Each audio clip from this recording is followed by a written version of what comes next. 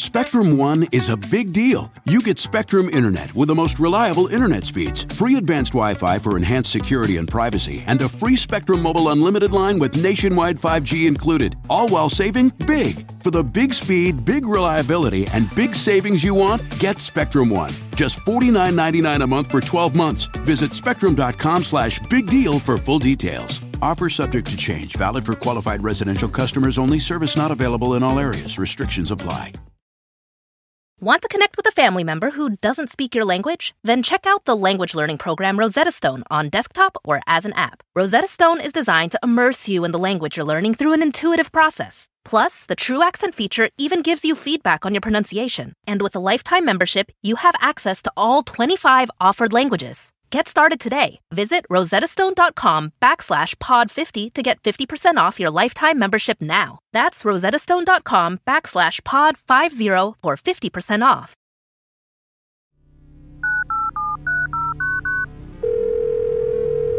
This on? Hello? We're all science people. Science! Exactly. We know it's a good idea because it's lasted. We can teach kids, and they get it. There's chemistry in here. There's biology in here. It's in whiskey. It's in ice cream. It's in who you fall in love with. That's the recipe for success. We can make the world better for everybody. Starting now. Welcome to Science Rules. I'm your host, Bill Nye. And this is the show where science rules. It's a call-in show, so if you want to be on the show, and I hope you do, the number to call is 470-ASK-BILL. That's 470-275-2355. Ask Bill. And make sure to check my social handles and Stitcher Twitter for when to call. So looking forward to reading your comments and questions. Now, today I am joined, of course, as I always am, by science writer, editor, and dear friend, Corey S. Powell. Hello, Corey. Hello, Bill. Bill, it's great to be here. It's great to be able to sit down and talk with you about the fact that I worry, Bill. I worry about everything coming to an end, the end of human life, the end of our planet. And yet I'm also fascinated, maybe even a little thrilled by the idea of the end of the world. You have an obsession, I think. In 1999, and I'm thinking about this for the first time. When I was a kid, I imagined that the year 2000, by then I'd be an adult and all these things in my life would be all figured out. They weren't all figured out, so maybe I was feeling kind of apocalyptic.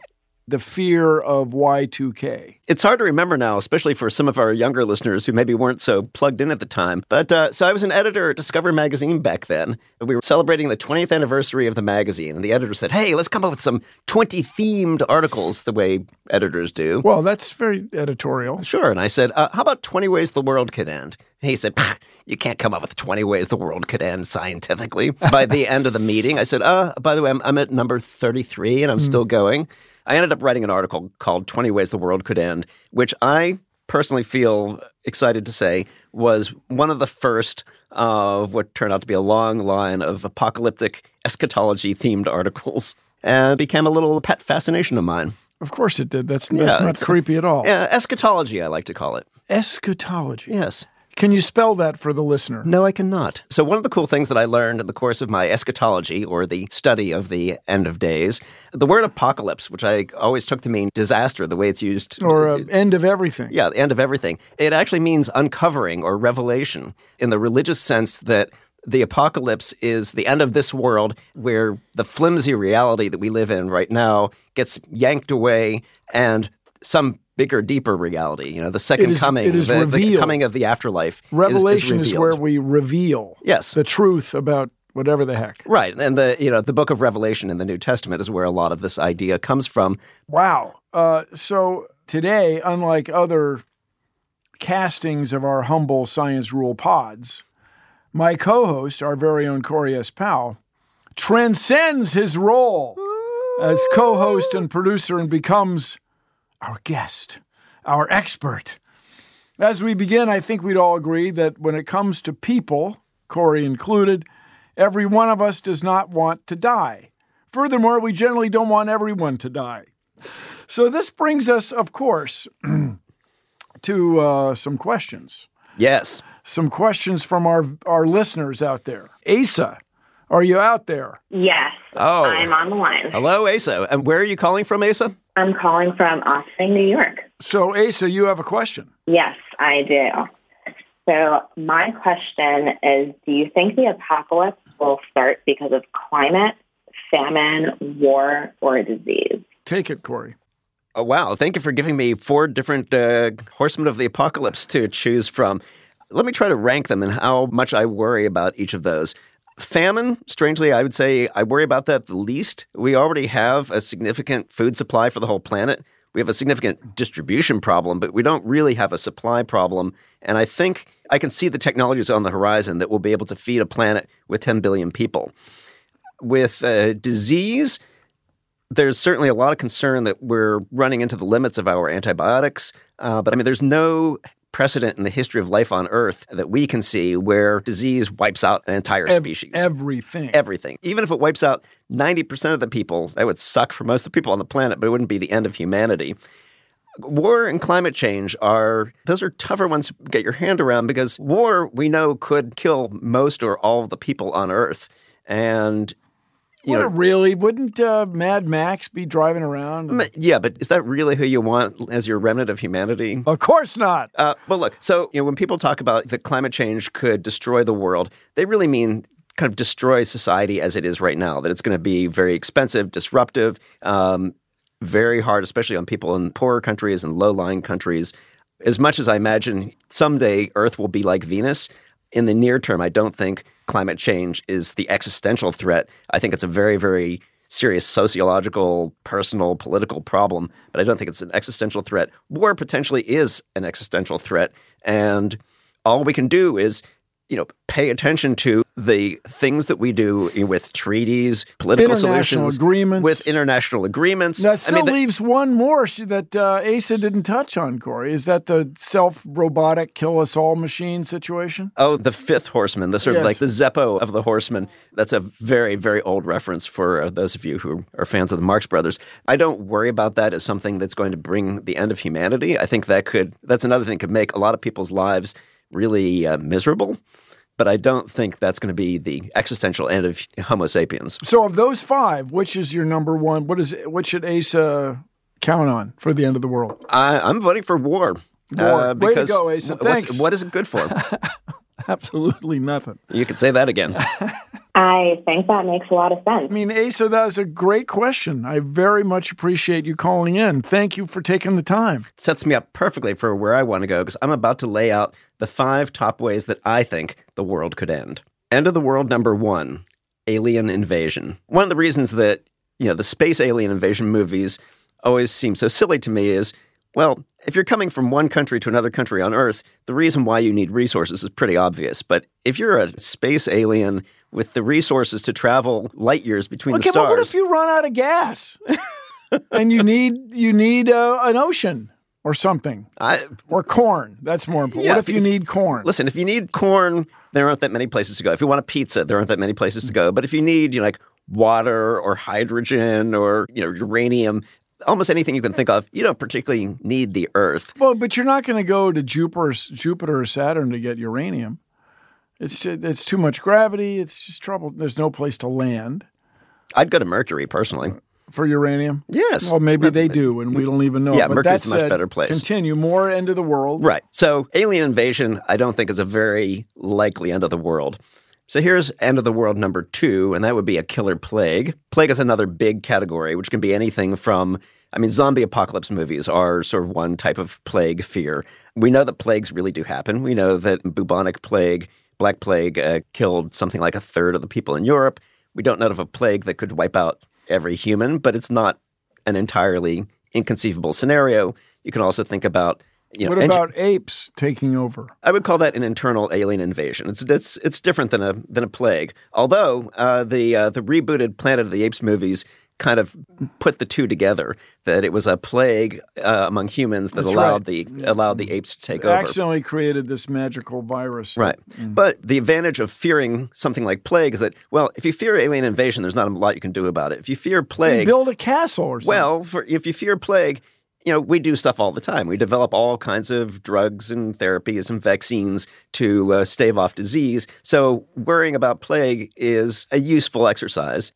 End of the world number 3 is singularity. And I'm talking about computer singularity, not we're all going to die in a black hole. This idea of humans versus machines. This idea of the Terminator movies. We build robots that kill us. Yeah, we build killer robots. We program them not to kill us. But the programming has been mutated or something. Yeah, or somebody forgot to burst. They left a 1 out of the code, yes, and now a cosmic burst, there's a uprising. flaw in the reactor. Yes. All hell broke loose. Did not see that coming. Doggone it. And again, there are serious people who worry about the safety of artificial intelligence. There are people like these Ray Kurzweil, some of these singularity people who believe that in a happy and idealistic way, we'll sort of drive ourselves extinct by uploading our brains to computers. And who builds the computers? And does anybody just not unplug them? I mean, what if somebody unplugged them? Fortunately, nobody unplugs them, and everybody remembers to build the other robots that keep running the power plants that run the computers. Yeah, sure. How hard could that be? End of the world number 4, good old war. So nuclear war is something that we actually could do that wouldn't sterilize the planet, but it could wipe out a lot of the planet's population. That's something that could happen right now at the press of a button. Could be happening. The button may have been pushed while we're sitting here. Yeah, well, then nobody will hear the podcast, and so we can say anything. Yeah. May have just gone to that a little too much. The upside of something that we control is that we can do things about it. End of the world number 5 is something you've probably heard a lot about lately. That would be climate change. If you wait long enough, there is 100% certainty Earth will become uninhabitable. It will become a sterile place in about 1 billion years. The sun will get brighter, the oceans will boil, temperatures will be so high nothing could live here. That's coming, but I don't think anybody worries about 1 billion years from now. Okay, some people worry about 1 billion years from now. The question is, are we going to do this to ourselves a whole lot sooner? And one thing that just came out, the planet Venus is this hellish inferno. Surface temperatures are almost 900 degrees Fahrenheit, crushing temperatures. 600 Celsius. Yeah, crushing pressures. The thought used to be, this is how Venus always was. There's a new research that says that Venus was probably a pleasant and possibly even habitable planet for most of its existence until... Ferns, green ferns. Could be. Great-looking people. Definitely. Running around, walking around pleasantly. Lots of kind of like billowing sort of white linen type clothing. Because the breeze and the lovely Venusian breezes. You're a little closer to the sun, so you want to dress light. Venus seems to have stayed habitable for most of its history, and then something went wrong. So we now have a pretty good sense that a planet can be a happy place that could support life and then flip into hell on almost Earth. Venus. Here's the thing. Yes, you have offered dozens of scientific end-of-the-world scenarios. I do. Every religion worth its sodium chloride has got an end-of-the-world scenario. People on the street corners here in New York, you can find somebody with a book yelling, often nowadays with an electronic bullhorn, portable megaphone, electronically boosted megaphone, talking about the end of the world. Why is that? What is it within us that drives us to ponder the end of the world? Well, I think it's human mortality, and in a sense, I think it serves a very important evolutionary function. I'll be a little speculative here, but look, this is the weird tragedy of being a self-aware organism that can ponder the end of its own life. We need some kind of psychological defense against that. So we imagine for us an afterlife, but we can also the fact that we have science and that we can imagine when the sun is going to burn out, when the Earth will become uninhabitable, when our galaxy will go black. I mean, there are scientists studying all of these things. That's some heavy stuff to lay on us. And so, of course, you want to be obsessed with you think about it, but you also sort of imagine that there is some way to either to beat it or that it brings you to some cool new place. So maybe the next maybe there are other universes. Maybe there are other places that that will carry on even after we're gone, or maybe we'll carry on after the Earth is gone. So in the meanwhile, I think I've been here kind of yammering on about eschatology, well, yes. but I think there's some other people out there. I want to hear what the other organisms planetary orb have to say or feel about our end of the world. Stick around for more Science Rules after this.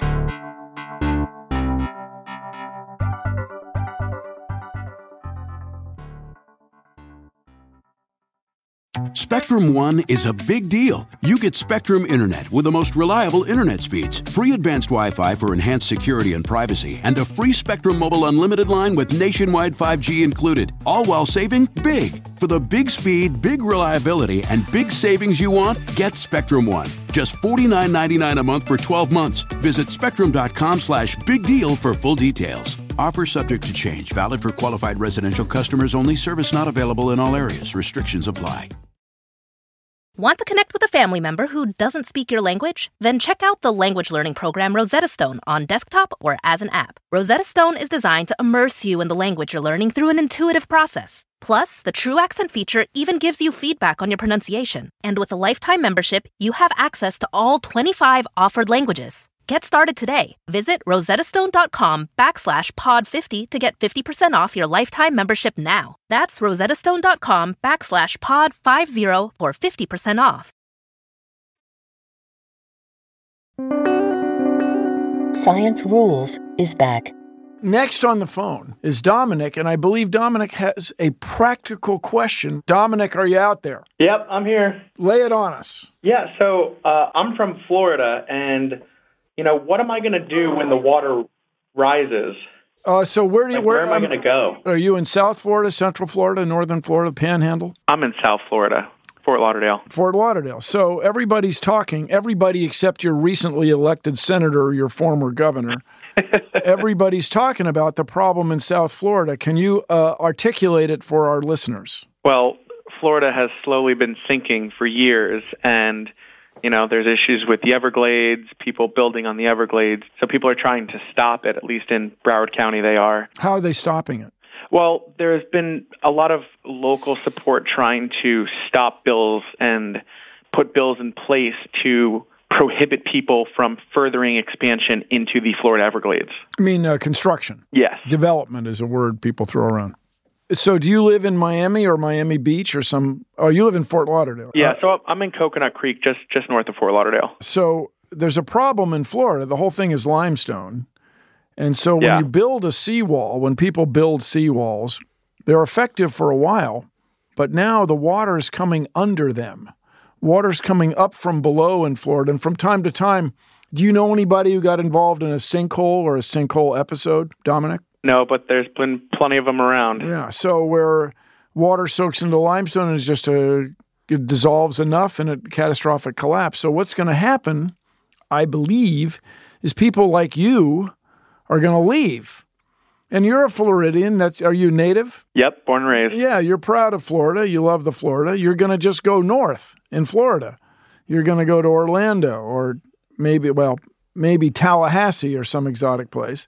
And then if everybody does that who lives in Miami Beach and Miami and Fort Lauderdale, there's just going to be a lot of people who are dislocated. Or do you have flooding problems where you are? Not in my neighborhood particularly, but in past neighborhoods that I've lived in, yes. So you've Miami, literally, I know about it. Yeah, you've literally moved to higher ground. Yeah. So, there's a concern that people wanted to live near the beach in Florida. So the valuable land was on the seashore, right on the shore. And then lower income people lived inland on slightly higher ground. But as everybody's except the senator, former governor, accepting the nature of sea level rise, the higher ground, formerly poor neighborhoods are getting gentrified, and the people who live there used to make a regular living are being forced out. It's a crazy situation. What are you planning to do, Dominic, in 20 years? What's your master plan?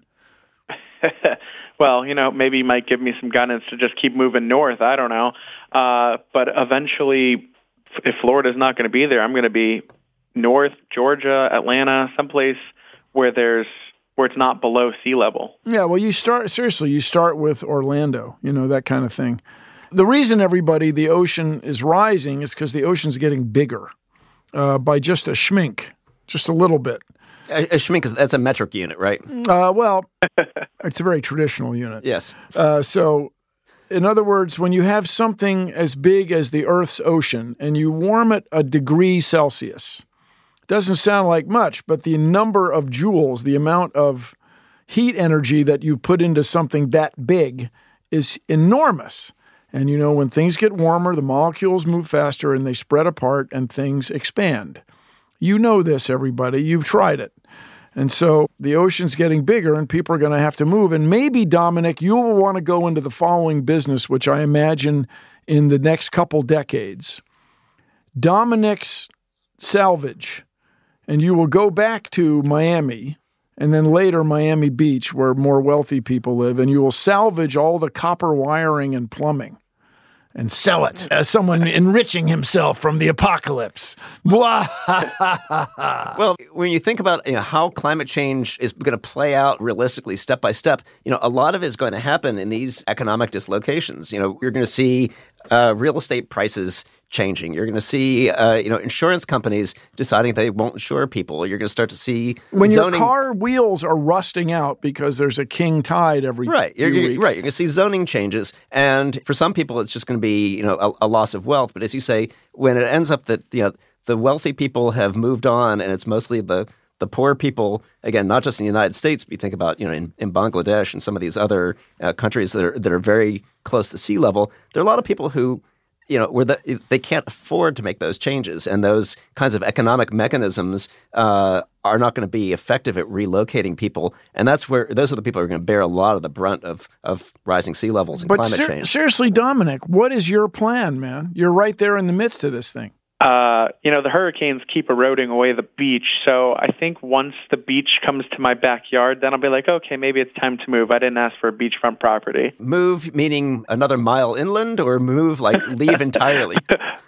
Leave entirely. That's when I'd be like, all right, now it's time to go because the beach got way closer and it's not supposed to be this close. So seriously, Dominic, do you think this reflects the views of your neighbors? This is to say, it's a problem, you can see it coming, but it's happening slowly enough where you're concerned with it, but you have other concerns, day-to-day concerns that override this bigger one.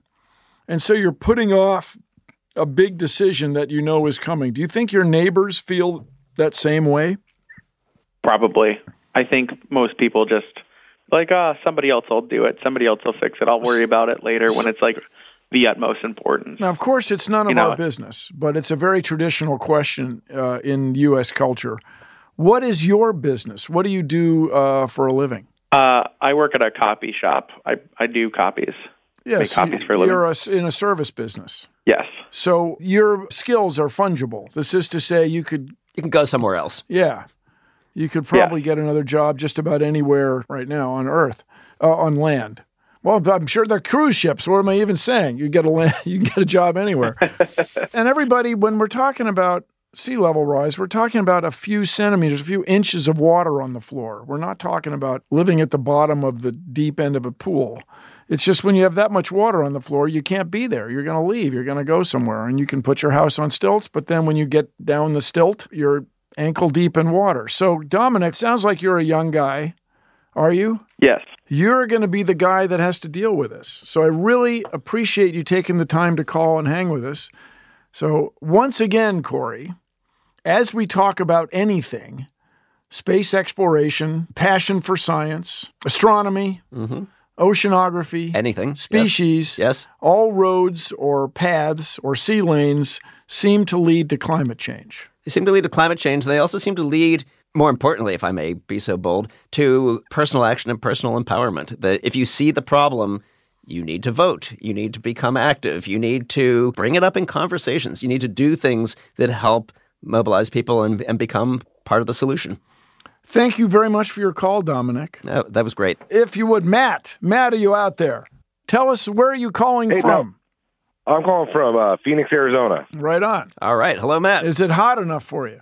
Oh, yeah, definitely. It's a beautiful day out here. All right. So you have a question about the end of the world. Yes, I do. So my question is, how many people is too many before the world can't sustain us? You see, when I was coming of age, back in the disco era, in the 20th century, it was predicted that we would outstrip the food supplies of the earth. We would make too much waste and bury ourselves or pollute ourselves to death. And I think really that was a real threat. But because humankind revved it up with our agriculture and our hygiene and our sewer systems and our awareness of the importance of preserving the air and water, we have put that off for quite a while. They're going to be, that right now, there are 7.5 billion people. They're going to be 9 or 10 billion. And I am pretty sure that we will find ways, humans will find ways to sustain ourselves at 9 or 10 billion. And then after that, in the late 21st century, the early 22nd century, there will actually be fewer people. The birth rate will go down, and the people will continue to innovate, and whoever's left will actually eventually, say mid-22nd century, have a pretty high quality of life.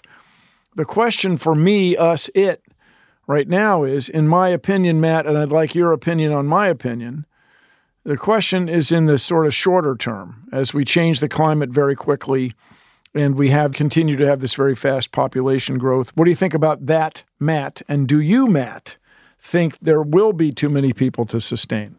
Yeah, I think there will be. I mean, to your point, we're going to find a solution to the 10, but then when we start to hit 15 or 20, there's just not enough viable resources, in my opinion, right now that are going to be worthwhile. What if we raise the standard of living of girls and women to the point where they continue to have fewer children, and the children that they do have are better cared for, and then long about 2070, 2080, here late in the 21st century, the human population actually starts to decline. So we never get to the 12 or 15 billion. What do you think about that?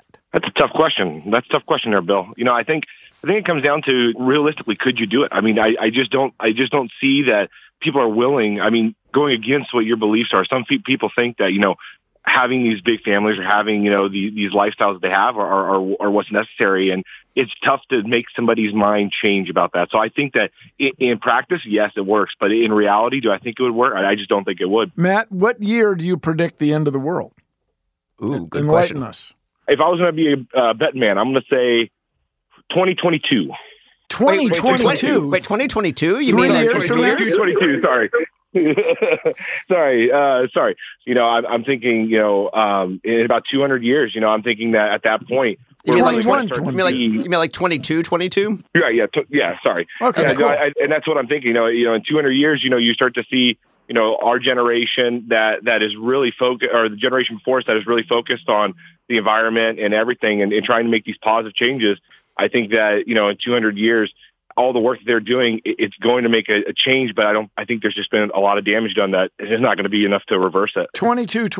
So Matt, maybe it's just because I'm a contrarian, but here I've been talking about end of days and extinctions, but when it comes to this question of global population, I'm weirdly an optimist. My feeling is, in many ways, demographics is destiny. You can look at these very long-term trends of what happens as incomes rise, as people get more education, and you've seen it across Europe, where populations are now declining. You see in Russia, where the population is declining, in Japan and Korea, where the population is declining. You see the birth rates dropping fairly rapidly in sub-Saharan Africa and in India, and in China is basically flattened out. So as long as you're still applying the same factors, if we can keep quality of life improving, if we can keep educating people, there's almost this inexorable trend that people have smaller families and the population flattens out. So as long as we can kind of keep doing the good stuff, I'm with Bill that population is going to peak out somewhere around 2100. And the interesting thing is, what will humanity look like on the other side? Will we have controlled global warming? Will bee populations pollinating enormous crops? Right. Will we have learned how to manage the global ecosystem? But Matt, you get at an interesting question of the limits of resources, which I think is really what you're talking about. Are we going to outstrip what the Earth can do? Like I said, I don't think human population is on track to exceed what the planet can support. What I find interesting and a little weird, in some ways a little disturbing, is people like Jeff Bezos is very excited at this idea that in the future we'll have space colonies. We'll be using the resources in the entire solar system, and we'll have not just billions of people, but trillions of people living in the solar system. Well, that all depends on what kind of lives they're living. I look at Amazon employees, and it makes me just a little nervous of what trillions of citizens of the future Amazon space colonies will be like. But also, what will the solar system look like? What will humanity be like doing that? That's sort of a whole other scenario where we do well, but we do so well, I don't even know what a human species would look like at that point. Still, you can give yourself the creeps. Yes. Nice question. I can always give myself the creeps. Thank you. No, that was great. Thank you. Thank you, everyone, for taking the time. And Corey, thank you for giving us the creeps about just about anything. Happy Halloween, everyone. Yes. Trick or treat. Science Rules will be right back.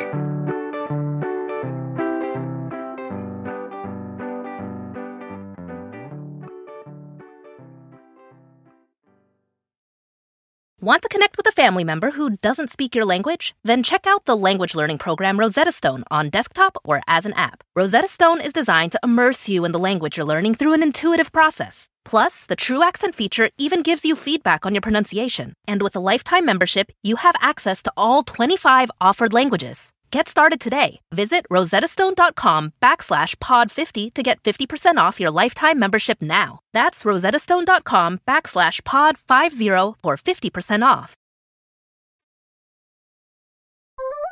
You're listening to Science Rules. Wait, I believe we have one more question. Ashley, are you on the line? Hey, guys. How's it going? Fabulously. Hello, More Ashley. important, or every bit as importantly, Ashley, for the context of this show, where are you calling from? Brooklyn, New York. Ah, yes. The town's so nice they named it once. Ashley, he kids because he loves. So what's your question? So you guys were talking about the 5 ways the world could end, and I was just wondering, what movie do you think comes closest to each of the 5? Ooh, for each of the 5. Specific to the cinema. But Ashley, the world's ending. You're out there. You must have given this some thought because you took the time to call in and having thought some thinkful thoughts. What is your favorite end of the world movie? Well, I guess my favorite end of the world movie would be Mad Max Fury Road. I just think it's got everything. So it has the fact that climate change is there's no more water. And then it has how the people survive and the hope that is there. Oh yeah, that is very troubling situation out there in the outback. Okay, we got 5 categories, 1 movie per category. Okay, end of the world from a plague movie. Plague. Well, if you're thinking about a zombie plague, 28 Days Later was a pretty good one. Very troubling. Very troubling. All right. How about end of the world by human-made machines that kill us all? Oh, we got to go with the Terminator. Who doesn't love a good Terminator? Sure. Time travel an issue. That's hard to do. But if you're going to end the world, I guess there's really there are no rules. Yeah. Well, let's say if you only imagine the Terminator up to the point before the Terminator comes back in time. The original Doomsday part of the Terminator is, that's pretty good. Sure it is. Having sex with your friend's mother and then you're creating some. It's a little. That's complicated. the time travel part. There's no sex. End of the world by war. I have a favorite. Well, The Day After is the classic one. It's so creepy. That is the classic one. And if they just stopped right after the rocket shoot, if they'd stopped right there. Go to black. I rewatched it recently. For those who don't remember, this was actually an ABC television movie back in the days when there were 3 networks and nothing else to watch. And that day that this movie aired, nobody was out on the street. Everybody was home watching the world end with this nuclear war. Super Bowl kind of thing. All right. End of the world by catastrophic Earth conditions. Soylent Green. Oh, yes. Now, Soylent Green, a lot of people know this movie just from the parody of its last scene where Charlton Heston is running around. His character. He's running around saying he's discovered this food they're eating in the future called Soylent Green is actually made out of people. And so he's running around saying, it's people. Because they Well, so if you go back and watch the movie, the whole movie, it's a disaster movie. It was made in the 70s at a very different kind of cinematic time. It's a very slow-paced movie. It's imagining a future in which the world has been kind of cooked by global warming. The food supply has been tightly constricted. Humanity has sort of banded together. They've still figured out how to feed each other, but part of the way they feed each other is you recycle dead bodies and you keep eating people because, it's a lot of protein. Agriculture is failing. The planet is kind of falling apart. What's striking about it is, first of all, there's a movie in the 70s. This is like way before people were talking about global warming. That's imagining a world that has been totally kind of racked and traumatized by global warming, by climate change. So all these people who say, in the 70s, we were all worried about global cooling. What about that? No. Watch Soylent Green. That's not what people were worried about in the 70s.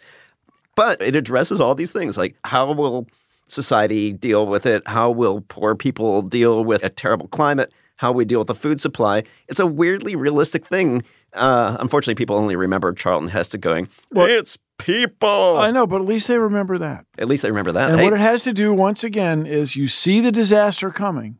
The disaster has to do with lack of resources and then humans competing with each other instead of all getting along. Aliens. Alien invasion. I've never seen an alien invasion movie that rings true. Oh, come on. Invasion of the Martians, where the guy has a dream that his father has been given an implant, and he's become one of the drones or the trogs, one of the manipulatees. Actually, you know what? Actually, yeah, Invasion of the Body Snatchers, the original one, was pretty good with the pods. He wakes up. He wakes up, and it's not a dream. It's happening.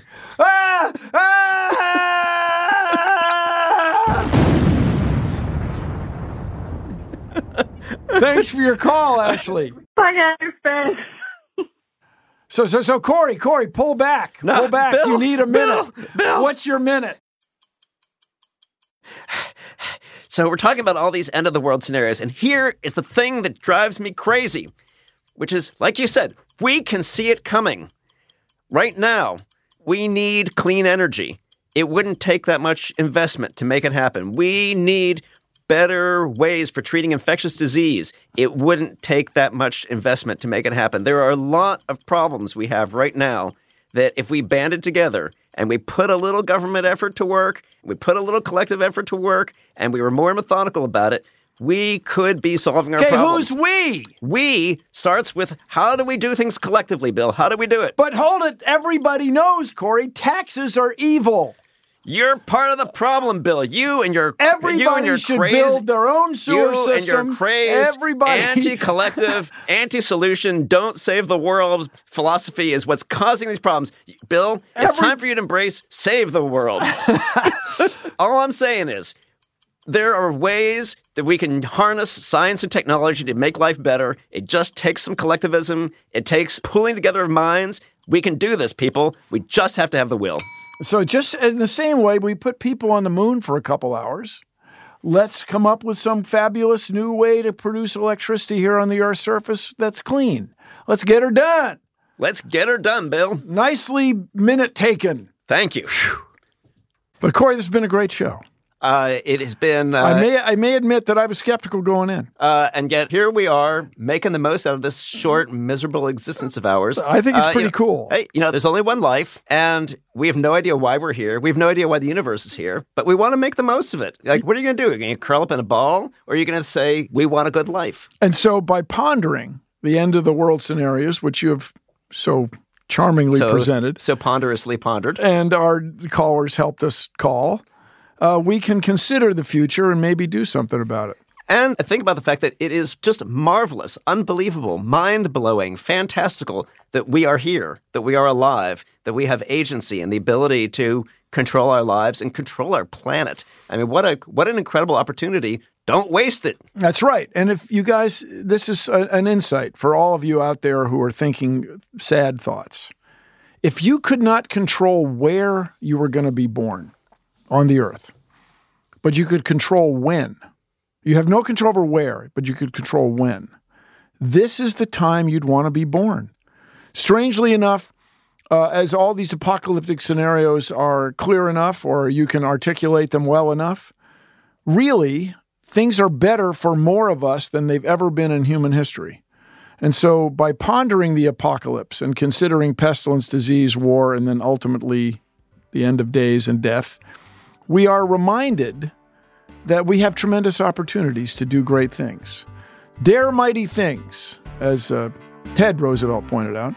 And let us go out there, my friends, and dare I say it, prevent the world from being destroyed.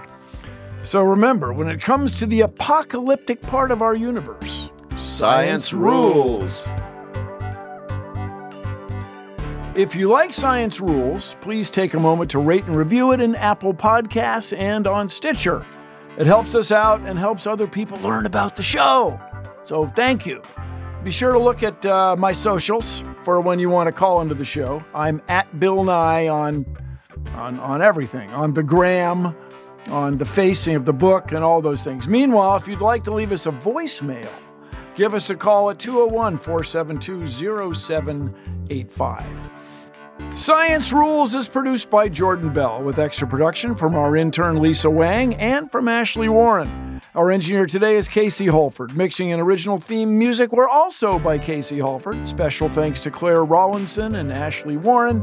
Chris Bannon is the Chief Content Officer here at Stitcher, where science rules. And, of course, happy Halloween.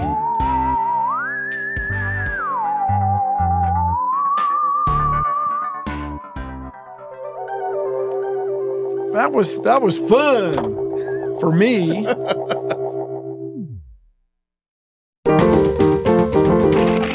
Stitcher.